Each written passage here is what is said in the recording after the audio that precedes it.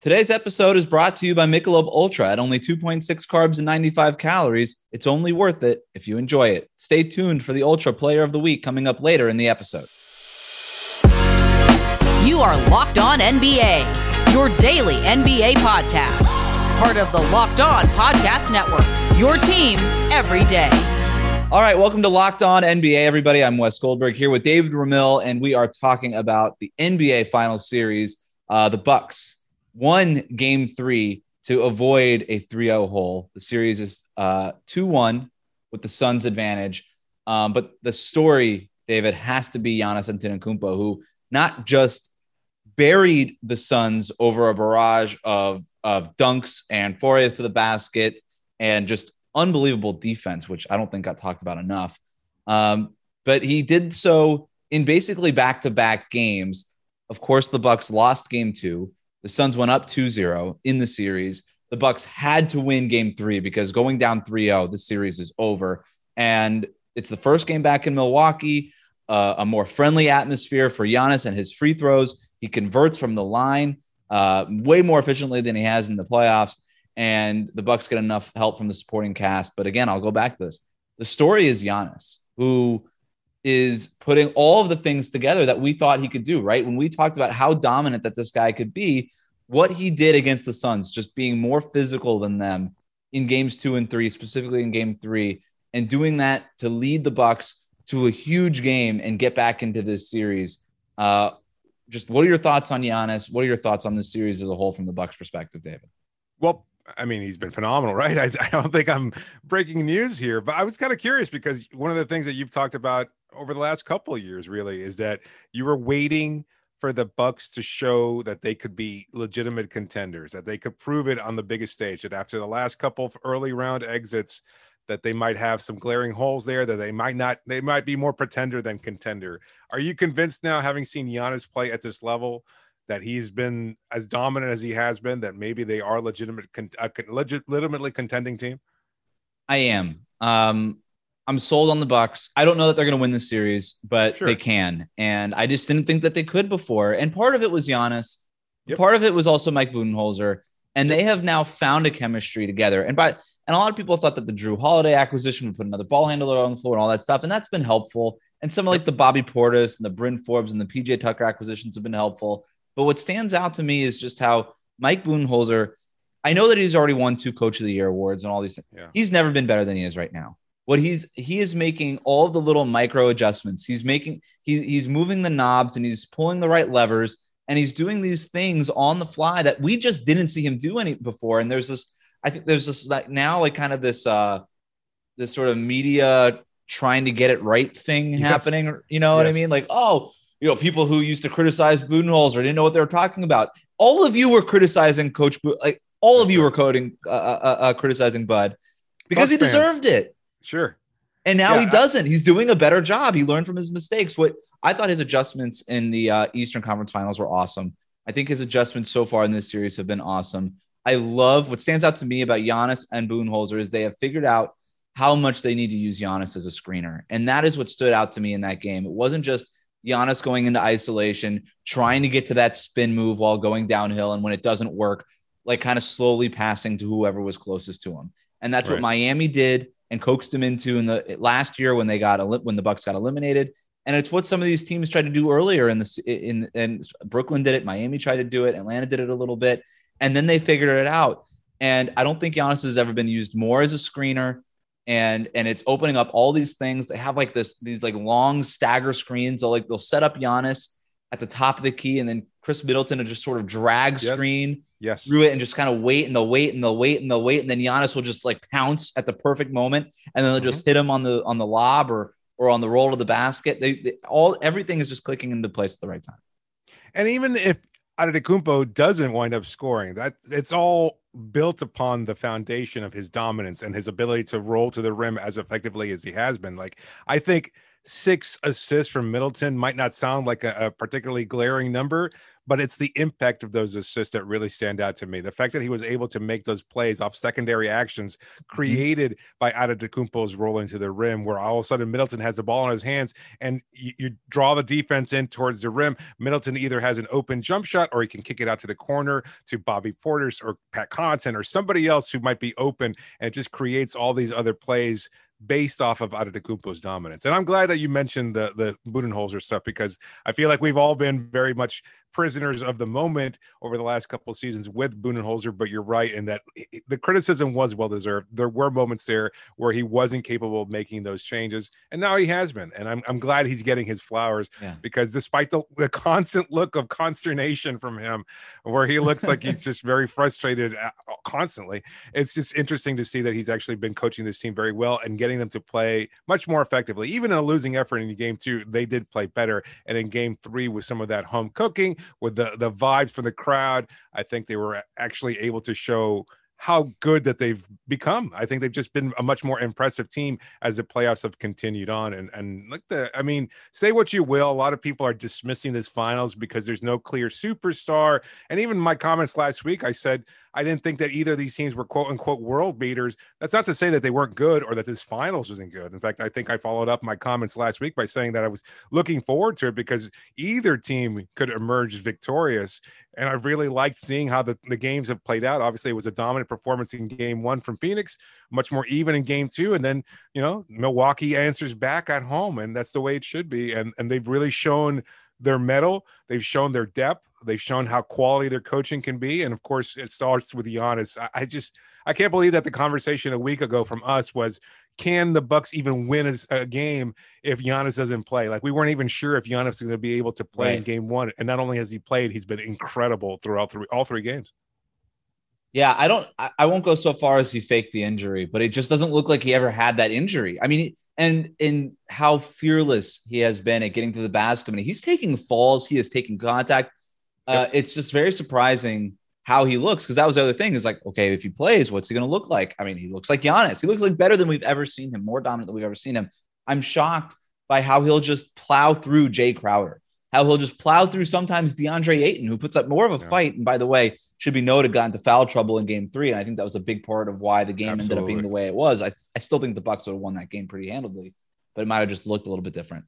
And I think Ayton's going to be a big part of what Phoenix needs to do going into game 4, which we'll get to. But he looks awesome. And I tweeted this Sunday night, but it just reminds me of a great running back and a great running game in the NFL where, before the NFL was just like, go out and just do 4 verticals all the time. And that's kind of what the NFL is now. You would establish the run game early. You would coax the defense into packing the box, and then you would hit him with the play action. And that's just what it felt like on Sunday night. They were just setting everything up. They were just setting everything up, setting up that 3-point shot. They would just go to Giannis, getting downhill in that pick and roll over and over and over again until they just wore down the Suns. And then at the end of the third quarter, they exploded with all those 3-pointers, opened up a 20-point lead, and they did it mostly from beyond the arc. And it was a lot of Giannis creating, not just – it was driving and kicking, but it was just – sometimes he didn't have to do that. He would just roll, and everybody would follow him. And then Brook Lopez or Drew Holiday would be wide open for a 3-pointer, out above the break or somewhere.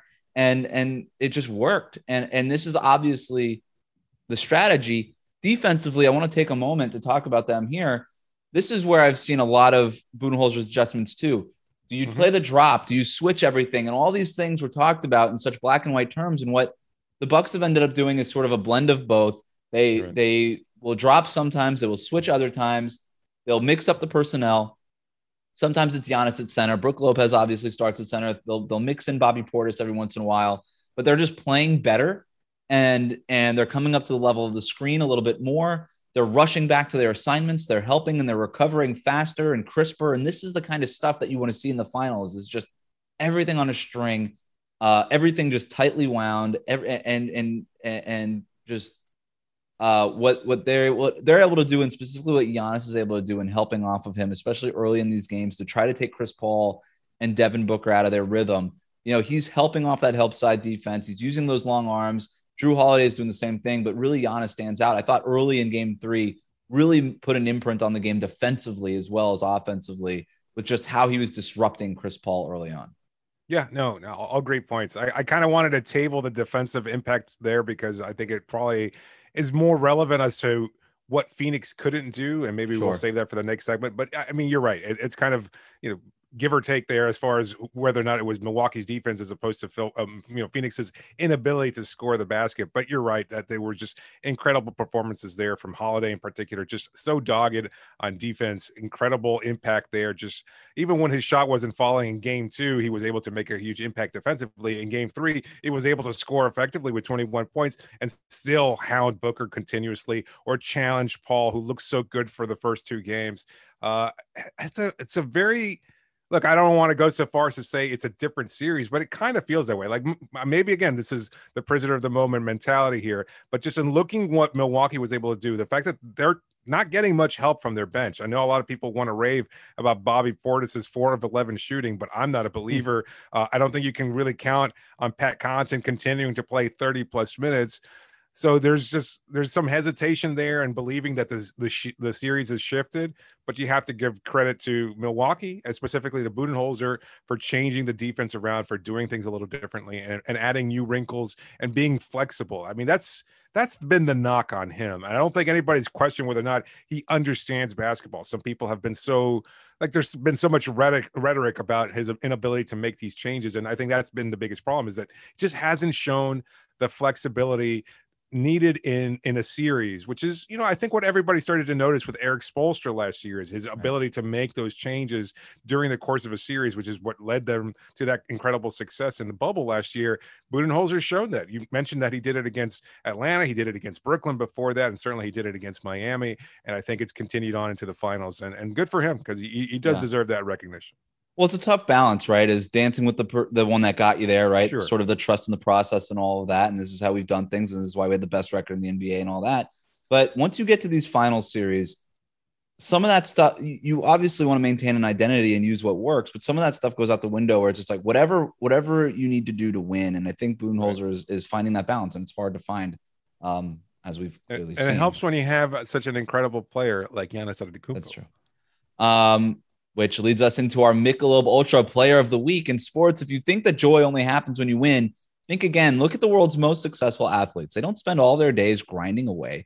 They take the time to enjoy themselves, like having a Michelob Ultra with friends, because they know that happiness is the key to winning, not just the end game, but the whole game. And obviously, our Michelob Ultra Player of the Week has to be Giannis Antetokounmpo. I mean, look at these stats. I mean, 41 points, 13 rebounds, 6 assists, 14 of 23 from the field, 13 of 17 from the free throw line on Sunday night in that game 3.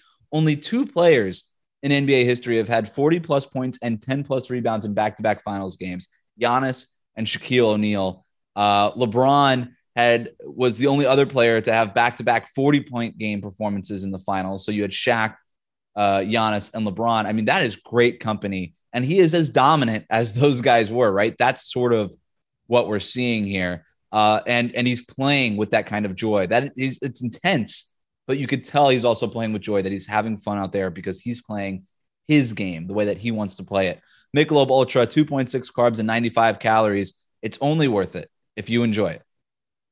And given how Giannis has bounced back from injury, there's probably been a fair level of therapy, especially kind of the massage that you absolutely need in order to continue to prove yourself at this level. And look, it's not just for professional athletes that need these kinds of things. If you're just trying to get through the, your day tension free, then let me tell you something, Theragun can absolutely help. It's the handheld percussive therapy device that releases your deepest muscle tension using a scientifically calibrated combo of depth, speed, and power that's as quiet as an electric toothbrush. The Gen 4 Theragun doesn't just feel good, it gets to the source of the pain by releasing tension using Theragun's signature percussive therapy, which goes 60% deeper than vibration alone. Whether you want to treat your muscle tension from working out, an injury like Giannis's, or just the stresses of everyday life, there's no substitute for the Theragun Gen 4. The OLED screen and design make you feel like you're holding something from the future. Just go to their site and check it out. And the Theragun app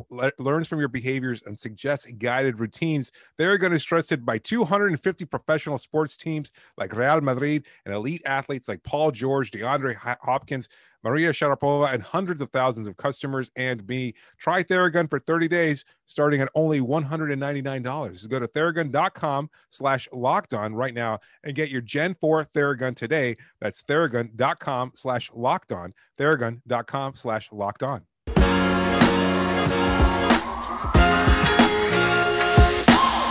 Today on the road to the finals, our NBA playoffs coverage is brought to you by Michelob Ultra. It's only worth it if you enjoy it. And at 2.6 carbs and 95 calories, we can all enjoy the games a little bit more this season.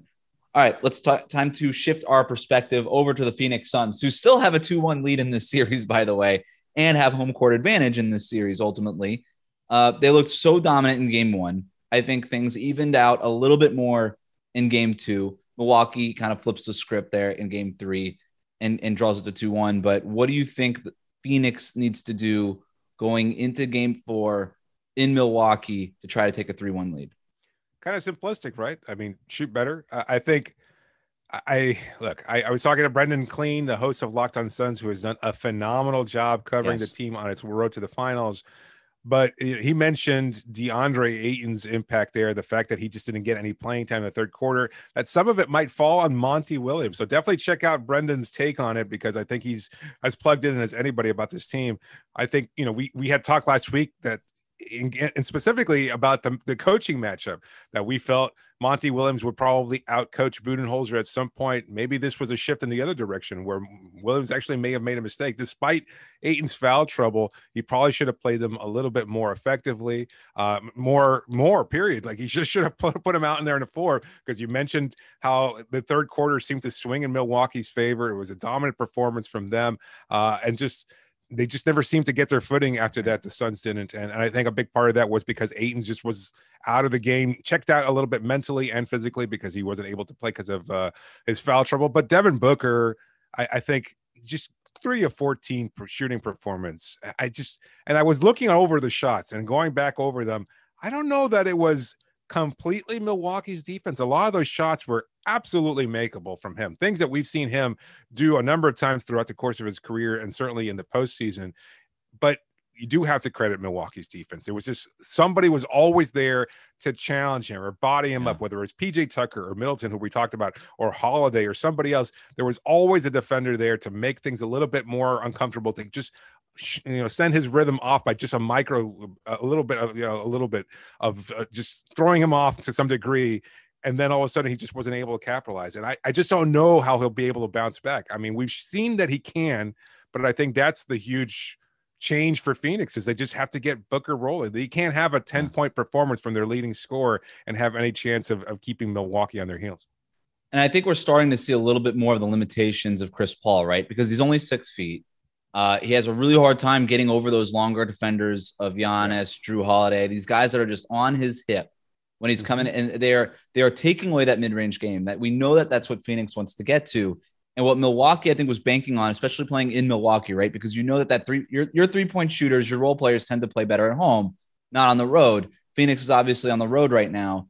And so if you could take away the stars and where they're comfortable, which is in that mid-range area, so you're sort of cramping their style in that spot, but you're going to give up some of those shots to their open shooters. Well, what happened? You had Jay Crowder go 6 for 7 from 3-point range, and he was the only player on the Suns that made more than one 3-pointer in the game. They went 9 for 31 overall. They wasted the Jay Crowder performance, David, which you just can't do that. But on the flip side, Milwaukee shot 14 of 36 from 3-point range. So they shot 39% overall from beyond the arc. Phoenix shot 29%. So that's part of the game. They were out rebounded. They turned the ball over more than Milwaukee. Chris Paul had 4 turnovers. They were just bothering him. And when he was getting bothered, you probably need a guy like Devin Booker to step up, because he's the opposite of that, right? He's 6'6". He gets a ton of lift on that jumper. He's the guy that can kind of, as far as those physical limitations, doesn't have them the same way that Chris Paul does. He's supposed to be able to break free of those chains and kind of be able to get to where he wants. Where Chris Paul, we've seen over the course of his career, he can sometimes get a little flummoxed by that kind of thing. So Devin Booker can't go 3 for 14 again. But also in Chris Paul, I mean, he went 8 for 14. He was efficient, but he wasn't terribly productive. There wasn't a high volume of scoring there, and you probably would have liked to see more from him. I mentioned the 4 turnovers that he had. Mikal Bridges didn't have a good game. He was playing, his butt off in Phoenix, didn't have a good game. You mentioned already DeAndre Ayton. He was a -6 in the game, which doesn't look great. But when you compare that to Frank Kaminsky, who was -12, and some of these other guys off the bench, they played Cam Johnson at center, I think, for a little bit. And Jay Crowder played center for a little bit. Crowder was -11 despite the 3-point shooting. Johnson was -8. They had no answers in the paint overall, and their stars weren't stepping up. I expect that to be different, though, in game 4, because the other thing that I thought Monty Williams did, and I'm interested to hear your perspective on this, he only played 29 minutes, and you could argue, well, he wasn't playing any good, so why would he play more? It's just, I don't know. Phoenix is beat up. They don't have a lot of bodies. I don't know why you wouldn't play one of your best players, even in a finals game, even when he's not playing great in basically the entire fourth quarter. But at just 29 minutes, maybe he was getting some rest. Maybe he needed that rest after a long playoff race. Maybe he'll be a little bit fresher for game 4. Do you think that was the logic by Monty Williams? I don't know. I think at that point, it was probably more to save Booker's psyche a little bit, because it just seemed like he was just trying to force himself past whatever clear struggles he was going through there, and it just wasn't effective. So to leave him out there, in the hope of that he either catches fire, maybe you can close the gap to some degree, or conversely, if he just continues to shoot badly, you don't want him going through that struggle any more than he already has to. So I don't think he was necessarily saving him for any reason. I think he's young enough and he's still healthy enough where there's no lingering injury issue for there. He didn't seem like he was hurt or anything like that. To me, I think he just wasn't playing because they were already getting blown out, and there was no need to put him out there through any more. It did punish him any further by leaving him out on the floor. And like you said, the team's deep enough. Just get everybody going. You kind of regroup for game 4 and just put it behind you. I think, you mentioned the Crowder game. You got a big game from Cam Johnson too, but some of your other role players didn't step up. And something that was easy to kind of overlook, because again, Phoenix won game 2, is Dario Saric, being a nice spark plug off the bench. They don't have that luxury now, and you have to play Kaminsky for 14 minutes. And unfortunately, Frank the Tank just does not look as good as he did back in his Wisconsin days. But you don't get those kind of performances that you had been from Torrey Craig or Campaign. You're not getting much of anything. So if you don't have, we talked about this in the first segment with Giannis. He sets the foundation. You need either Booker or Paul to set it for Phoenix, and they just didn't get that performance. And so you're living and dying with every Crowder shot or every Cam Johnson shot. And I think it was in that third quarter where they started closing the gap that had been 20-something at one point, and then they closed it to 8. It was Cam Johnson who got them back into it. He had that big dunk over PJ Tucker, a soul-stealing dunk, I think everybody was referring to it as. He had a 3-point shot from the corner. You got a couple big shots from Crowder, too. They were kind of carrying your offense because you weren't getting anything from Ayton, who was on the bench, or from Booker. But then, you're not getting – you're relying too heavily on those guys. You need those superstars to be able to step up in those moments. They just weren't getting that kind of productive night from their 2 big offensive players, in Paul and Booker. Yeah, and I thought Chris Paul and Devin Booker were forcing things a little bit early on also. And instead of relying on those role players who overall didn't shoot great from 3-point range, but there wasn't just like that ball movement that we saw in the first couple of games wasn't there. It wasn't as crisp. It wasn't as in rhythm. Those shots didn't come as in rhythm, I thought, in game 3 as they did in games 1 and 2. Good point. And I thought they were trying to force things out of the mid-range when Giannis was draped all over Chris Paul or Jrue Holiday was draped all over him. I mean, there were opportunities where he could kick out. And I think that's probably the adjustment for Phoenix is, all right, they're going to be this aggressive trying to take away the mid-range game. We got to get the math going our way again. Let's kick out to those open shooters. And maybe it's a swing to the open shooter, and then you've got Milwaukee scrambling, and you swing to another shooter, and you're able to get some shots. You put more shooters on the floor. You obviously need to get another repeat kind of performance from Crowder. You need to get bigger games from guys like Cam Payne and Cameron Johnson, who typically have been awesome for 3-point range. And then, of course, if DeAndre Ayton stays out of foul trouble, I think you're right. I think it goes back to your first statement. It kind of comes back down to shooting, and I think it goes back to DeAndre Ayton just playing better. He's not their best player, but he's probably their most important player when it comes to kind of being the only guy who can credibly guard Giannis for long stretches at this point. And so he needs to just be on the floor in a way that he wasn't. Do you think Booker was settling for bad shots? I mean, I know we kind of talked about that blend of how much of it was of Milwaukee's defense versus Booker just not being able to hit those shots. But part of it also seemed like he was trying to just push his way through it and just didn't really have it going. And maybe that's another reason why Monty took him out early. Yeah, I think it was a combination of both, right? I mean, it's like a chicken and the egg type deal. Sure. Milwaukee's defense could be stifling enough, and then do you start pressing, start trying to get on a roll? And if you're trying to get on a roll, does it take away from some of the facilitating that you're doing and things like that? And I thought Chris Paul was doing the same thing. I think they were both guilty of it. Yep. All right. Well, we'll see what happens in Game 4. Let's talk about some Team USA basketball next. First, David, tell them about Rock Auto. Well, look, I mean, nobody likes getting auto parts. Either there's something wrong with your car, you're just trying to make an upgrade, you're trying to spend money that you don't necessarily want to. And you go in there, you start asking questions, you feel uncomfortable, you feel out of your element, and they're just going to look up parts that they happen to carry on their computers. Why bother going through all that when you've got access to computers at home or in your pocket, which means you've got access to rockauto.com, a family-owned business that's been serving auto parts customers online for 20 years. I mean, has the internet even been around for that long? But rockauto.com has always been there to help you choose from hundreds of manufacturers on their easy-to-use site. You get everything you need with just a few easy clicks delivered directly and safely to your door. Rockauto.com's low prices are the same for everybody, so you don't have to hassle. You don't have to worry about whether or not you're getting price gauge or anything like that. You get the same deal that is available to anybody, whether you're a mechanic or just a do-it-yourselfer at home. So go to rockauto.com right now, see all the parts available for your car or truck, then go to the section that says, how did you hear about us? And write the phrase locked on so they know we sent you. Amazing selection, reliably low prices, all the parts your car or truck will ever need. That's rockauto.com.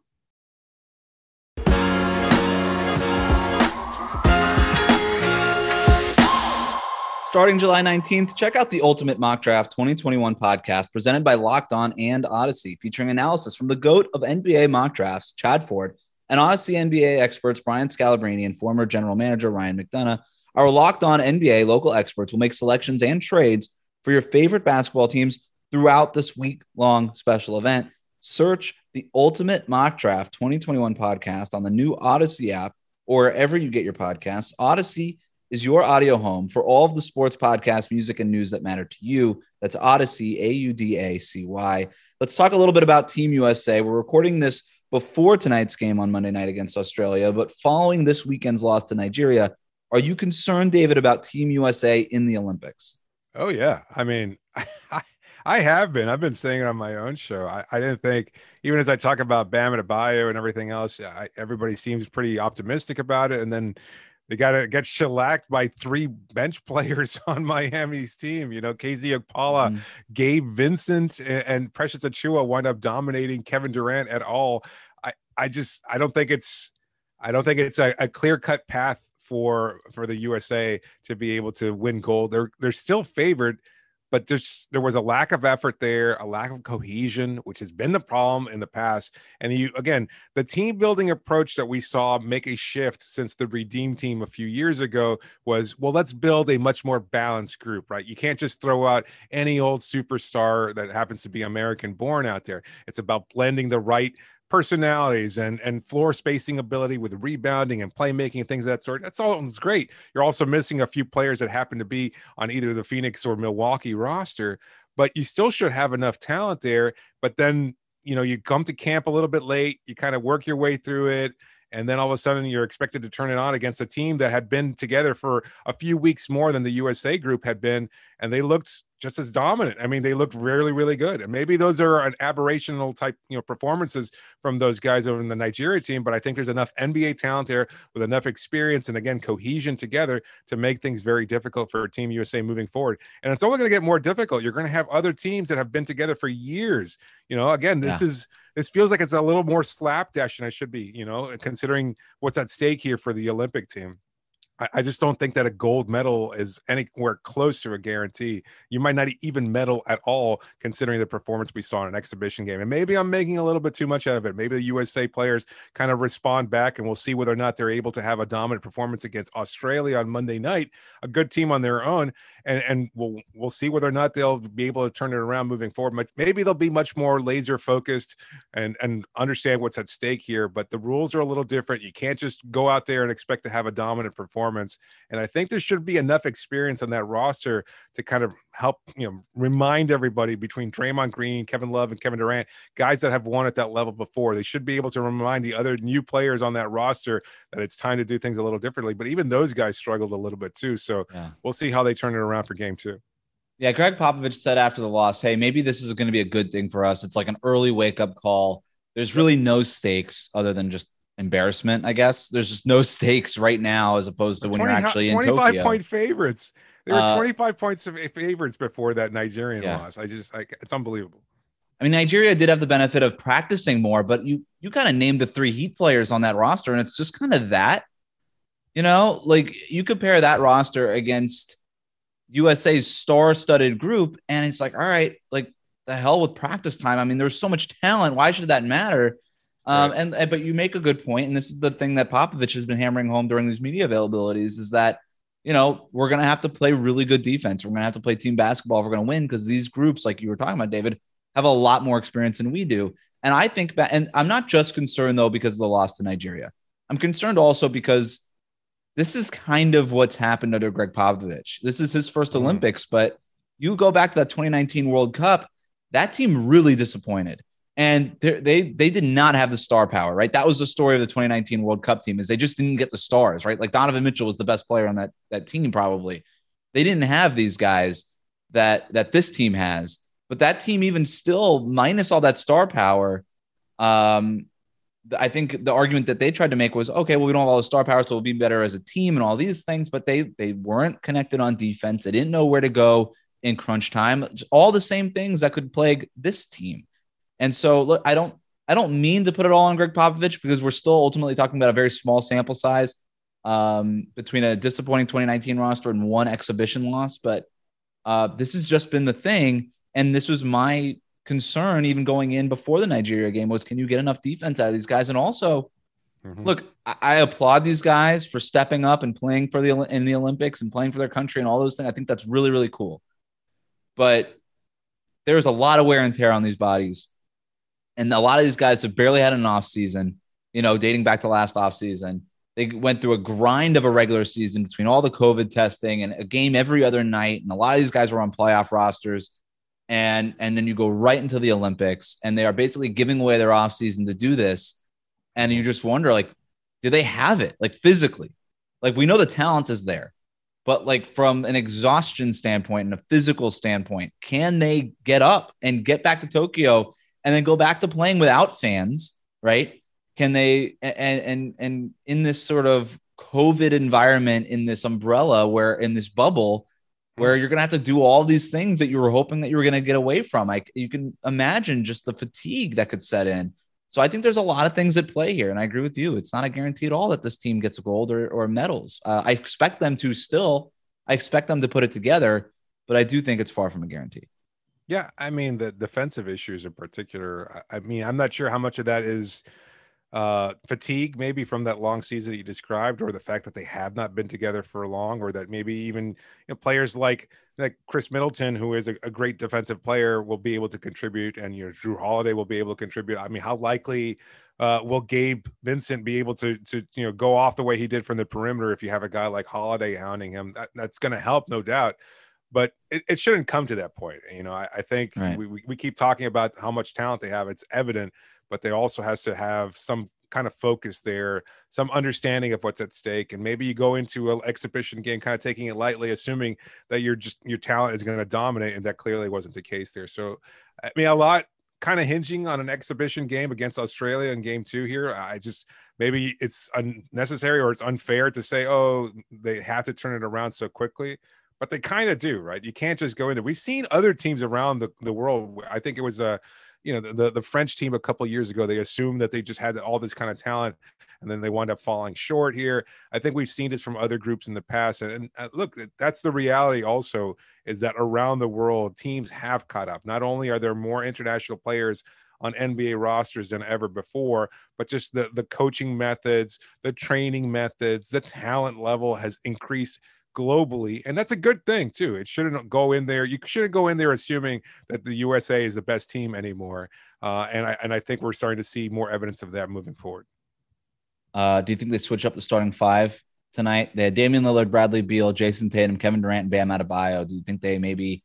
I wonder if they try to work in Draymond in that starting 5, because not only can he run some offense for you, you get Damian Lillard and Bradley Beal playing off the ball a little bit, and Durant, if he's end up being the starter, or maybe you bench Beal, maybe you bench Tatum, who, coincidentally had the best game out of anybody in that first exhibition. Maybe you put in him, and then obviously you've got an advantage on defense there. Yeah, you have a better balance when Holiday and Middleton come in there, because then they provide that defense in the backcourt that's missing with Lillard and Beal. Those are two undersized guys that can get exploited and aren't particularly good defenders at an NBA level, and certainly they're not going to be at the Olympic level either. So I think you need to try and do something, but you don't have a lot of options until you get your full complement of roster back. Yeah, I guess the listeners will know what happens Monday night when they start hearing it. But that'll do it for us today. Remember to subscribe to new episodes of Locked On NBA wherever you listen to podcasts. 30 minutes of the NBA's top stories every day. We'll be back here next Tuesday. In the meantime, you can find me over at Locked On Warriors and David over at Locked On Heat. Enjoy your day. Thanks for listening, and we'll see you here next Tuesday.